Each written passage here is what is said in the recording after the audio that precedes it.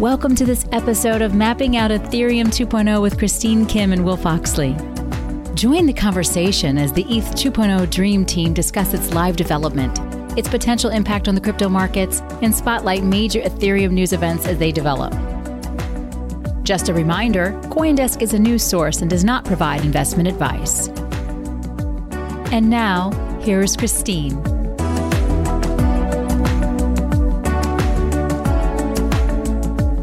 Hello, and welcome back to Mapping Out Ethereum 2.0. My name is Christine Kim. I'm a research analyst at CoinDesk. And I'm Will Foxley, a tech reporter at CoinDesk. Today, we're going to be discussing the state of Ethereum 2.0, the network, and ETH2 development with Danny Ryan. Great to have you on the show, Danny. Yeah, thanks for having me. So last time we had you on for a CoinDesk podcast, Danny, you had said the launch, this phase 0 that we're now in of Ethereum 2.0 development, would be the most technically challenging of them all to pull off. Which is why I really have to start by congratulating you for how smooth and according to plan the last 2 months have been after the launch of Ethereum 2.0. Were you surprised at all by how smoothly things went? Thank you. We were very confident going in, but it's been excellent to see it go so well. Were there actually any surprises that came after the first few hours or even minutes after you guys sent the network live? I mean, the first surprise was that it was running well. No, I'm just joking. No, I mean, compared to some of our testnet launches, they got better and better, but the mainnet launch was more successful than any of those. So like to see a high percentage participation was in the 80% at the beginning was a relief, maybe not quite a surprise. To see it climb over the next few hours into the upper 90% and stay there and just be stable. Again, not a surprise, but a relief. It's been interesting to see kind of dynamically how stakers engage with it, feedback going more in kind of the engineering direction, continued optimizations and stabilization. But there's not a ton to say, which is a very good thing. No, we have a lot to talk about, even if the network is going very smoothly. And I will say, honestly, we're like 6 weeks now later, and the network participation rate, which is the metric that kind of evaluates how many of the active validators are actually doing their jobs, it's still at like 98%, like near perfect levels. So yeah, I mean, I looked at it today, and it was 99.4, which I think is the highest I've ever seen. It's funny, there's like 40 Genesis validators, which is a non-trivial amount of money. I mean, that's 1,200 ETH, and that's over $1 million check every day. of capital. There are people that have deposited and never done anything, which is I guess that's kind of a surprise to me. Clearly, there's something at stake, and people care, and that's why we have such a high percentage, especially compared to some of the test nets we saw. But there are still like these very irrational characters that like made deposits, might have lost keys, but might just like not know what they're doing. Just kind of toss some stuff in there.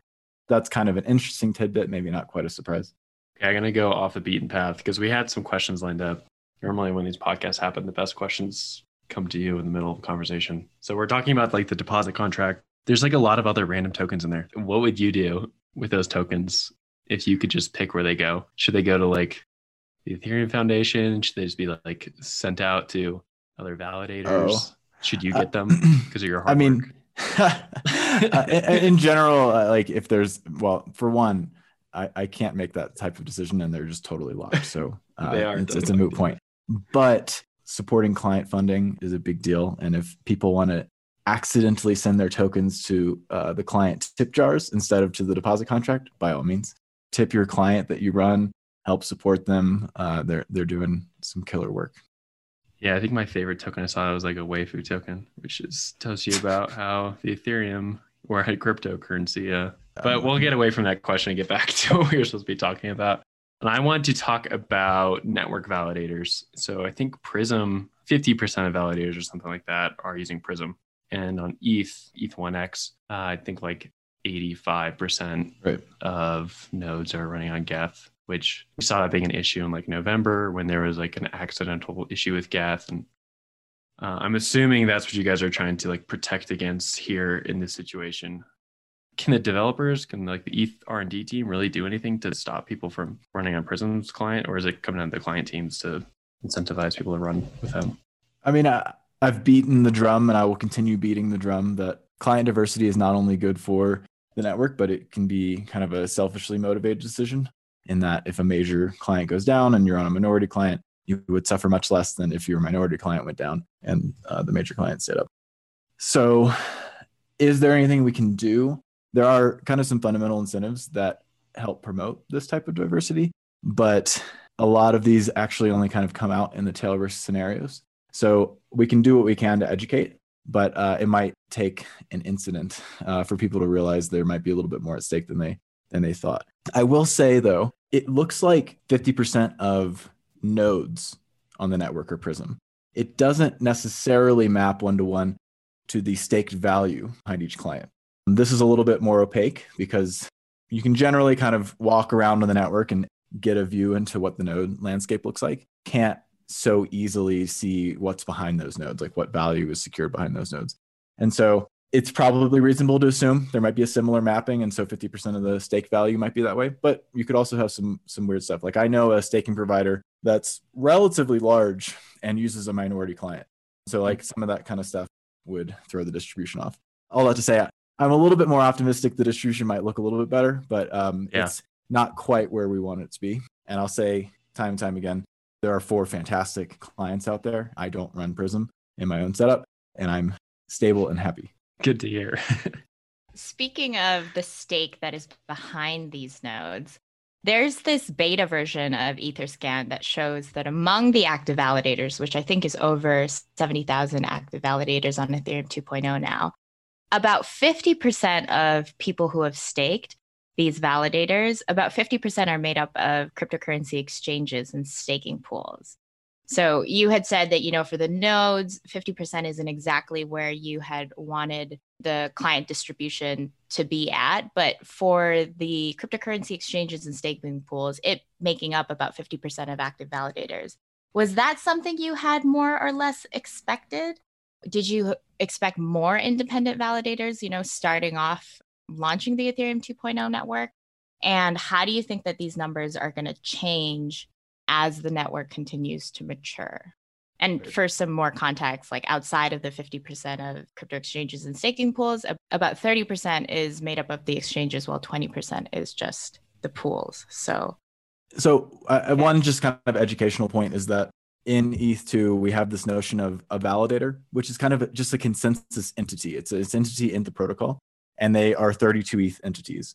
And so if I, as a staker, which I often separate the term staker and validator, if I'm a staker, like a user, I had multiple units of 32 ETH, I'm ultimately run multiple validators in the protocol. So if I have 64 ETH I want to stake, I have 2 validators. And so when we talk about these large exchanges and entities, like they are by all means kind of a single entity, a staker, but they control many of these smaller consensus entities. And so while there are 70,000 validators on the network, there's something more on the order of thousands of stakers.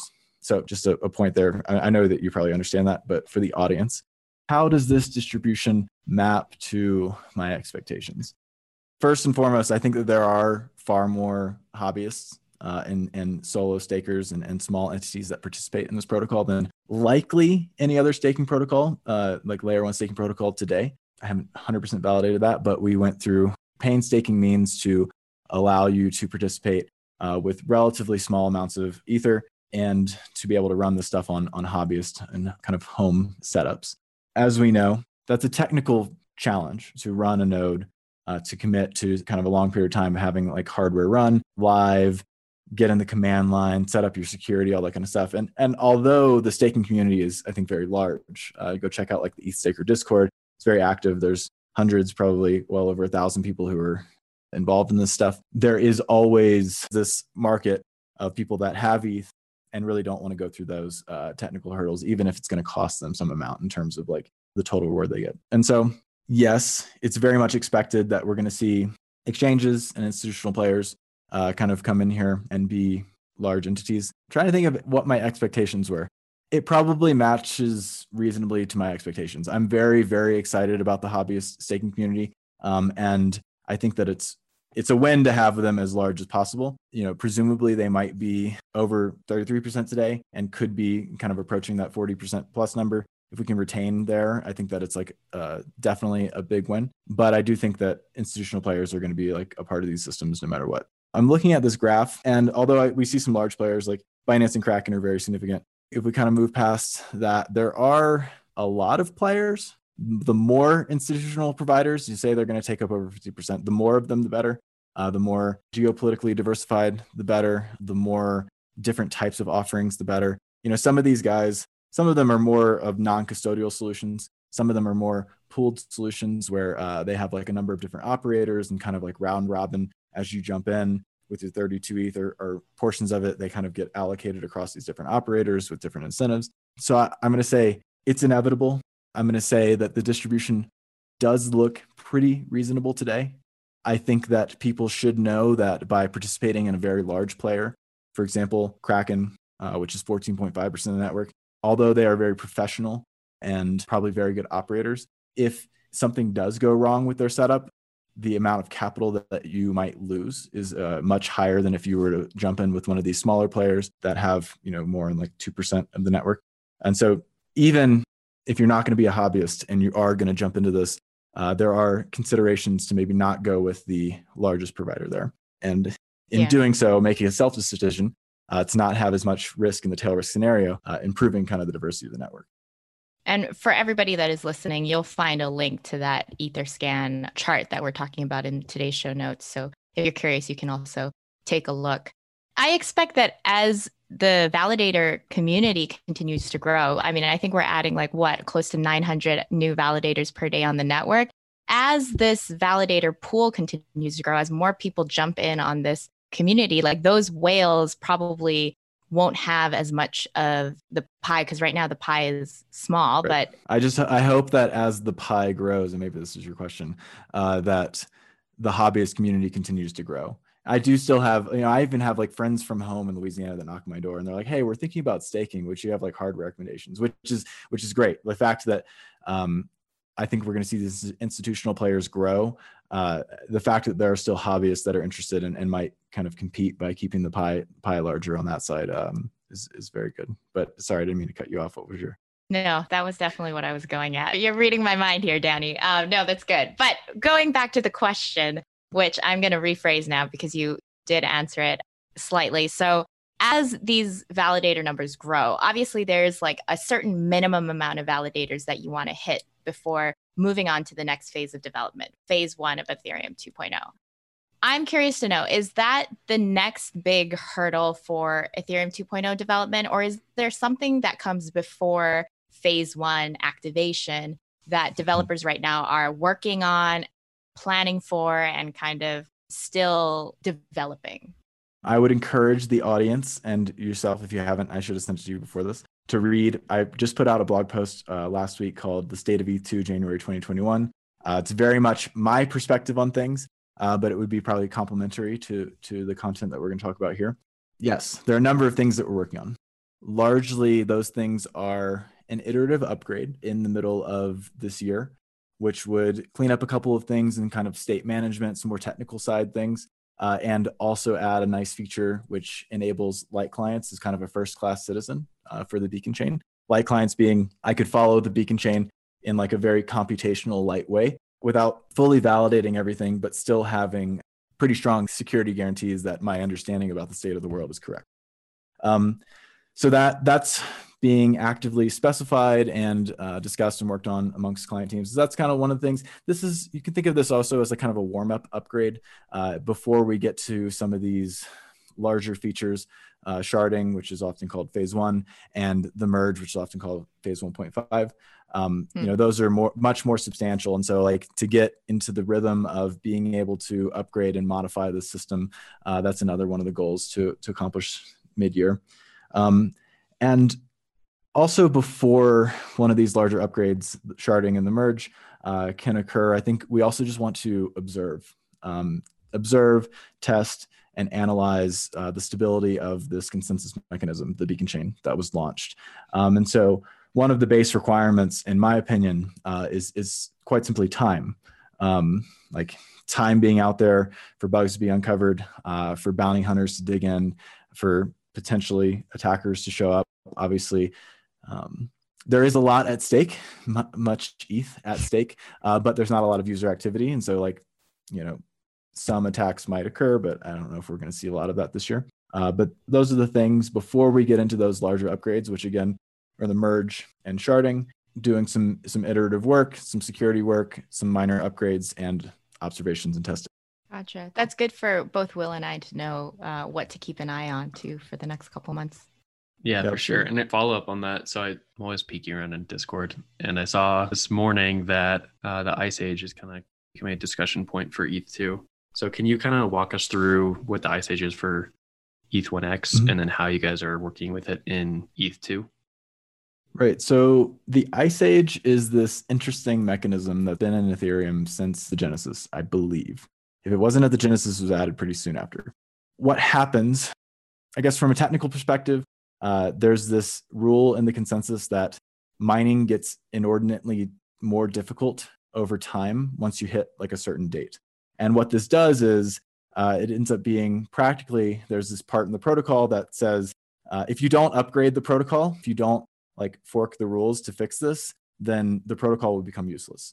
And this was put in there as a forcing function to prevent stagnation in the Ethereum protocol in the early days. And I think at first it was advertised as like a forcing function to get proof of stake in there. We've been through a number of Ice Ages. When they remove one, developers in the community have in general added another one, call it 1.5 years, 2 years down the line. So obviously it didn't serve its first initial purpose to get proof of stake in there, after 1.5 years of the protocol running. Obviously that problem ended up being a little bit more difficult than expected, but it has served this interesting like point at which it is a little bit of a forcing function to keep the protocol from stagnating, which in the long run might actually be a good thing, ossification of the protocol. But in the short run, I think we developers, researchers, and the Ethereum community want to reach this kind of like functional escape velocity in terms of like the features and scalability and security of the system. And we're not quite there. So the Ice Age has been useful there. I haven't read Discord this morning. So you commented though. Oh, no. Well, yeah, you're right. That was a couple days ago. I didn't know if there was some more discussion. Oh, yeah, you're right. Actually, I responded to somebody this morning in Discord, but I don't think I read everything. Yeah, it was on Friday. So right now we have these kind of two parallel systems that are Ethereum. We have ETH1X, we have Ethereum, the proof of work chain that we know and love. And parallel to that, the Ethereum community has bootstrapped this new proof of stake consensus called the Beacon Chain. The Beacon Chain is intended to be Ethereum's home in the long run, to hot swap the proof of work consensus for that of the Beacon Chain, and to, in addition to coming to consensus on this kind of like fundamental user chain that we know and love called ETH1X, to also extend the capability through sharding to have massive scale in a decentralized system. I mention that because right now the Beacon Chain doesn't do any of the things that we want it to do, right? It comes to consensus with itself. It comes to consensus with itself in a very sophisticated way, with many different consensus entities, with people to be able to participate with relatively small quantities of ETH being validated in production today. And so there is no Ice Age on the Beacon Chain, but it essentially has a forcing function because right now there's 2.5 million ETH or more locked in this system. And there's no way that developers in the community at that order of magnitude would allow it to kind of live in parallel with and not do anything in the long run. So there is this kind of like economic forcing function to make the Beacon Chain useful for the Ethereum community. And so there is no technical Ice Age, but there's kind of this economic load. Whether it makes sense to put in another type of Ice Age in the long run, this kind of like technical thing like happens in proof of work, it's an interesting debate. There's a number of ways you could do it. One would be like at a certain point, validator rewards start like reducing until they just go to zero. And then there's like no incentive to validate. And so like there's kind of this like built-in economic bomb or something like that. There's probably a number of little things you could do. I personally think that in the next few years, we need to get the Ethereum protocol to a place in which it does what we wanted to do. It's sustainable. We get off of proof of work. It's secure. We have this like proof of stake mechanism that's highly secure and secured by tons of validators and tons of value, and scalable in that we have this new sharded system, which brings massive scale to Ethereum applications. If we get there, I'm pretty comfortable with the protocol ossifying. I think that we kind of need to get this thing into a place where people can kind of like stably understand it and stably have certain guarantees from it. That's a contentious idea and debate in the Ethereum community. Some want to kind of like continue to upgrade and iterate and bring in like the latest cryptography into layer one. So we'll see. Yeah. And I'm sure the debate around whether an ice age should exist in Ethereum 2.0 will center around some of those ideas of like ossification versus continual upgrade. We have a little bit of work to do before we get there. Yeah, fair enough. Thanks. Speaking of kind of contentious upgrades that may or may not be baked in at the protocol level of Ethereum 2.0, I noticed that in your recent blog post, Danny, which we will also link in today's show notes, is that the Ethereum Improvement Proposal 1559, which is this proposal about fee mechanisms on the Ethereum network, that was something that you mentioned would be native to the Ethereum 2.0 protocol. And I know you don't like this naming of Ethereum 1.0 versus 2.0, but for the purposes, and I don't know, maybe we can talk about that later, but for the purposes of this conversation. I'm happy to give the context there. So for one, I wrote most of the content of that blog post before maybe you've been observing some miners were kind of upset about 1559. I didn't change the content. I just put it out there. I didn't even reread it. So maybe I said something pretty contentious, but we'll see. In terms of the beacon chain is going to be used to come to consensus on two major things that we care about. One is the ETH1 chain, and the other is sharded data. And the ETH1 chain would be largely unchanged in this new context and could be continued to be iterated and upgraded on. And so if 1559, this fee market proposal, existed in the ETH1 chain when the proof of work was hot swapped for proof of stake, then it would exist for that user layer kind of transaction fee market in the context of beacon chain. If it did not exist prior to that merge, it could be added. What I mean in that 1559 style fee mechanics are native to the beacon chain, native to ETH2, is in the shard data fee market. The way that, and this is a little bit different, but in Ethereum 2.0, in the sharded data layer, there is a native mechanism like 1559 for the fee market around getting data into these shards. It's a little bit different. You're, instead of paying for gas, you're probably paying for bytes, like the actual like amount of quantity of data you want to get into the shard market. But there is this like going rate of a base fee, and there's a burn mechanic, and it should provide pretty high guarantees to those that want to engage in the shard data market that they can get data into the sharded system in a timely manner. And it comes with all the fun things that other Ethereum community members like. It comes with stability and reduced incentive to fork because of this like reduced fees going to the validators. And it has a nice burn mechanism, which if you have the Triple Point guys on a podcast in the future, they'll love to talk about fee burn. Yes, it's native in the sharding component. In the user layer component, this like ETH1 component, which would be natively integrated into the beacon chain in the future, it's not native, and it would be dependent upon whether 1559 went to Ethereum mainnet or not. Gotcha. That clarifies things a lot, because I had taken that 1559 from the user layer would be natively baked into the Ethereum 2.0 protocol. But I hear you now that it's actually baked into this sharding layer. So what is it that would actually be burned in the sense of the sharding layer? You said some data bytes are things that people pay for, but that it wouldn't necessarily be ETH, right? Oh, no, it would be. Oh, it would be. So in Ethereum today, the fee market is around essentially the gas limit, the amount of gas that can occur in a block. There's a supply there, and then there's demand, and there's a market. And the market around that in a 1559 style fee market would dictate the amount of ETH that was burned. And people pay ETH to engage with this market and get transactions on the blockchain. In the sharding component of ETH2, the thing that there is demand for is shard block data, and that's measured in bytes. And so if I want to get shard data, say I'm a rollup or something, and I have some rollup blocks that I want to check into the ETH2 consensus, I have, call it 256 bytes of data that I want to chuck into this data availability mechanism. There's going to be a market for the cost in ETH to get data into the blockchain. Similarly, if there was which there's planned to be a 1559 style kind of burn and fee mechanism, a portion of that fee to get data into the blockchain would be burned. So similarly, it's just instead of the base unit of things, what the Ethereum chain provides today is kind of like it provides execution, computation, storage, and stuff abstractly in the form of the gas limit, and there's a certain supply of it. And with ETH2, there's going to be a certain amount of data that the system can come to consensus on. Similarly, there'd be a fee market paid in ETH to get data into that consensus mechanism. DeFi is obviously kind of taken over the whole Ethereum landscape. If you Google Ethereum, you're going to see a DeFi app probably pop up. When we're talking about ETH2, we're talking about like these sharding layers and these multiple blockchains. The way I've kind of had explained to me from other developers is these apps will kind of live on a shard. And the hope is that they can kind of speak to each other. But there's been some concern that might not be the case, that there's going to be like some issues speaking across chain. So can you kind of level the land for me there? Sharding in ETH2 has always kind of been divided into these two phases of rolling it out. First and foremost, sharded data availability, which doesn't have any sort of like state and execution or contracts on it. It's just like this utility of extra data that the Ethereum network knows is available and is there. And then there's always been this thought of extending that, instead of just having data availability, consensus on data, to have consensus on additional state and execution and transactions. So essentially like have a number of like Ethereums in parallel that can operate and interop and communicate with each other. The former of those is what we're working on first and foremost and very earnestly today. We've been discussing this probably over the past 12 months, but put out a kind of like vision ETH magician post maybe in November of last year, which was called something like a roll-up centric ETH2 roadmap.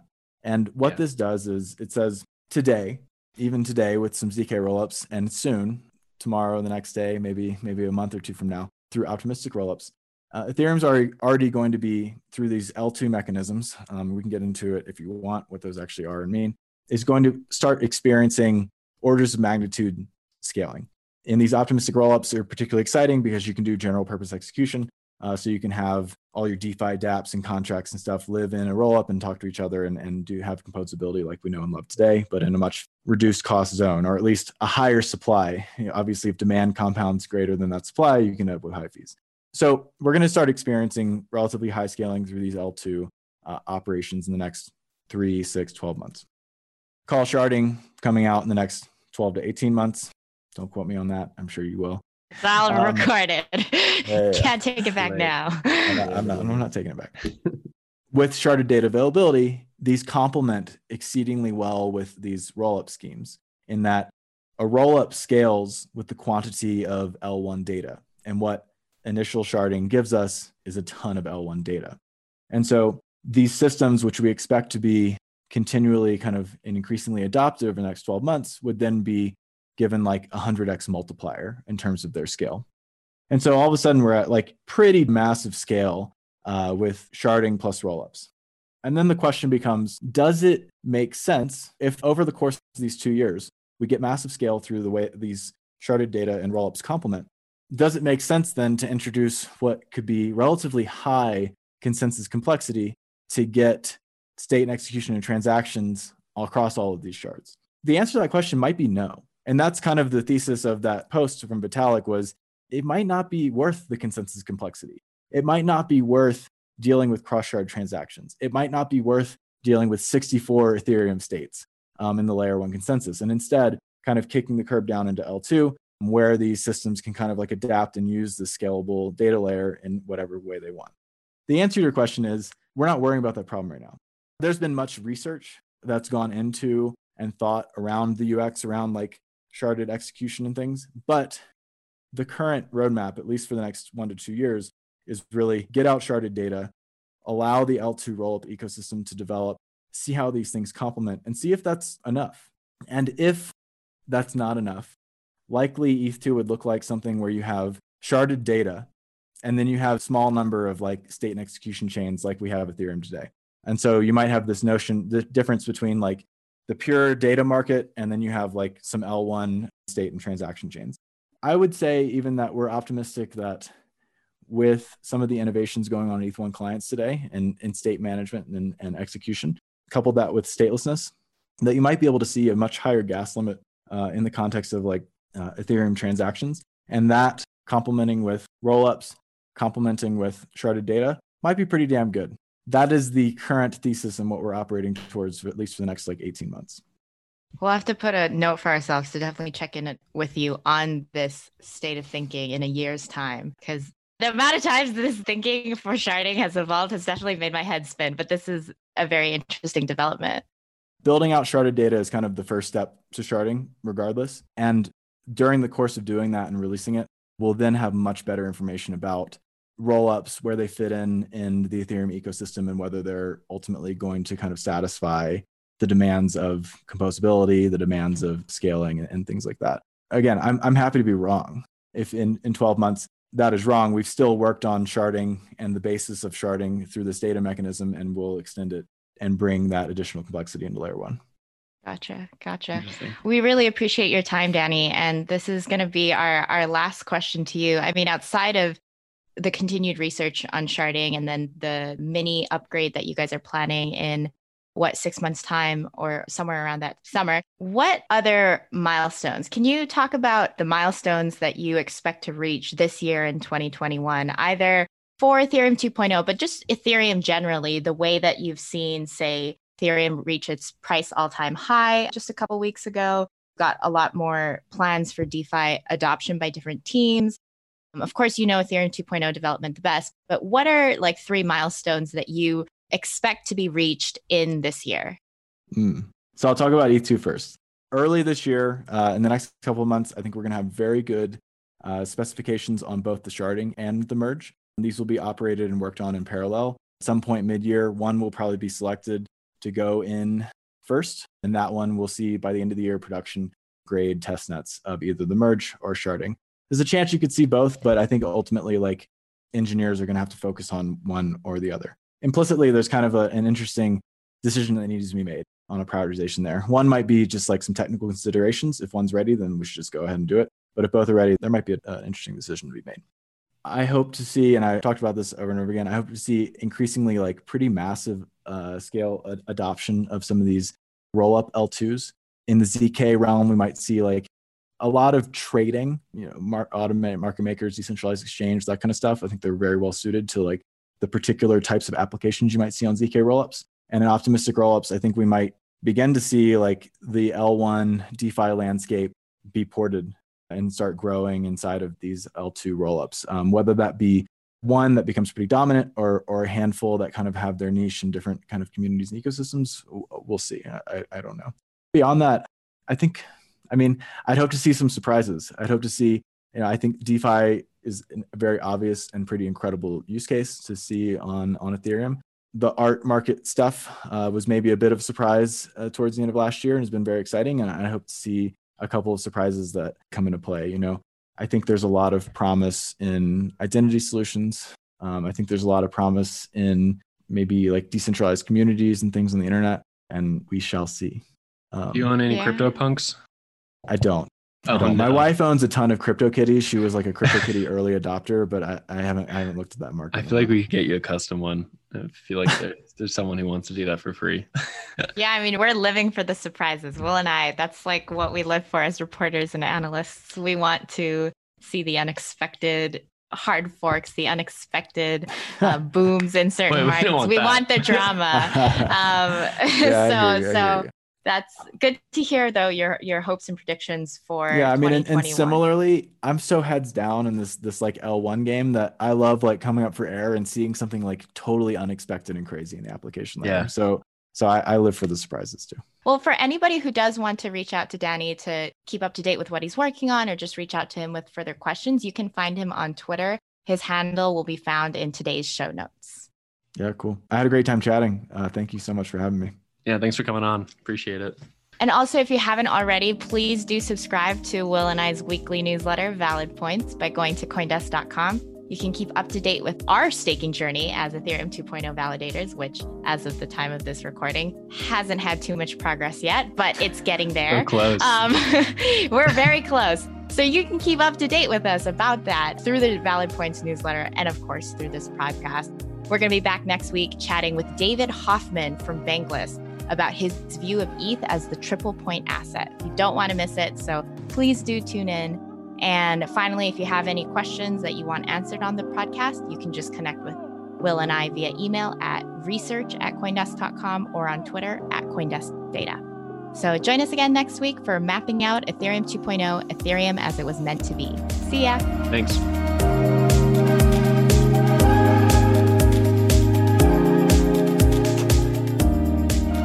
You have been listening to Mapping Out ETH 2.0, part of the CoinDesk Podcast Network.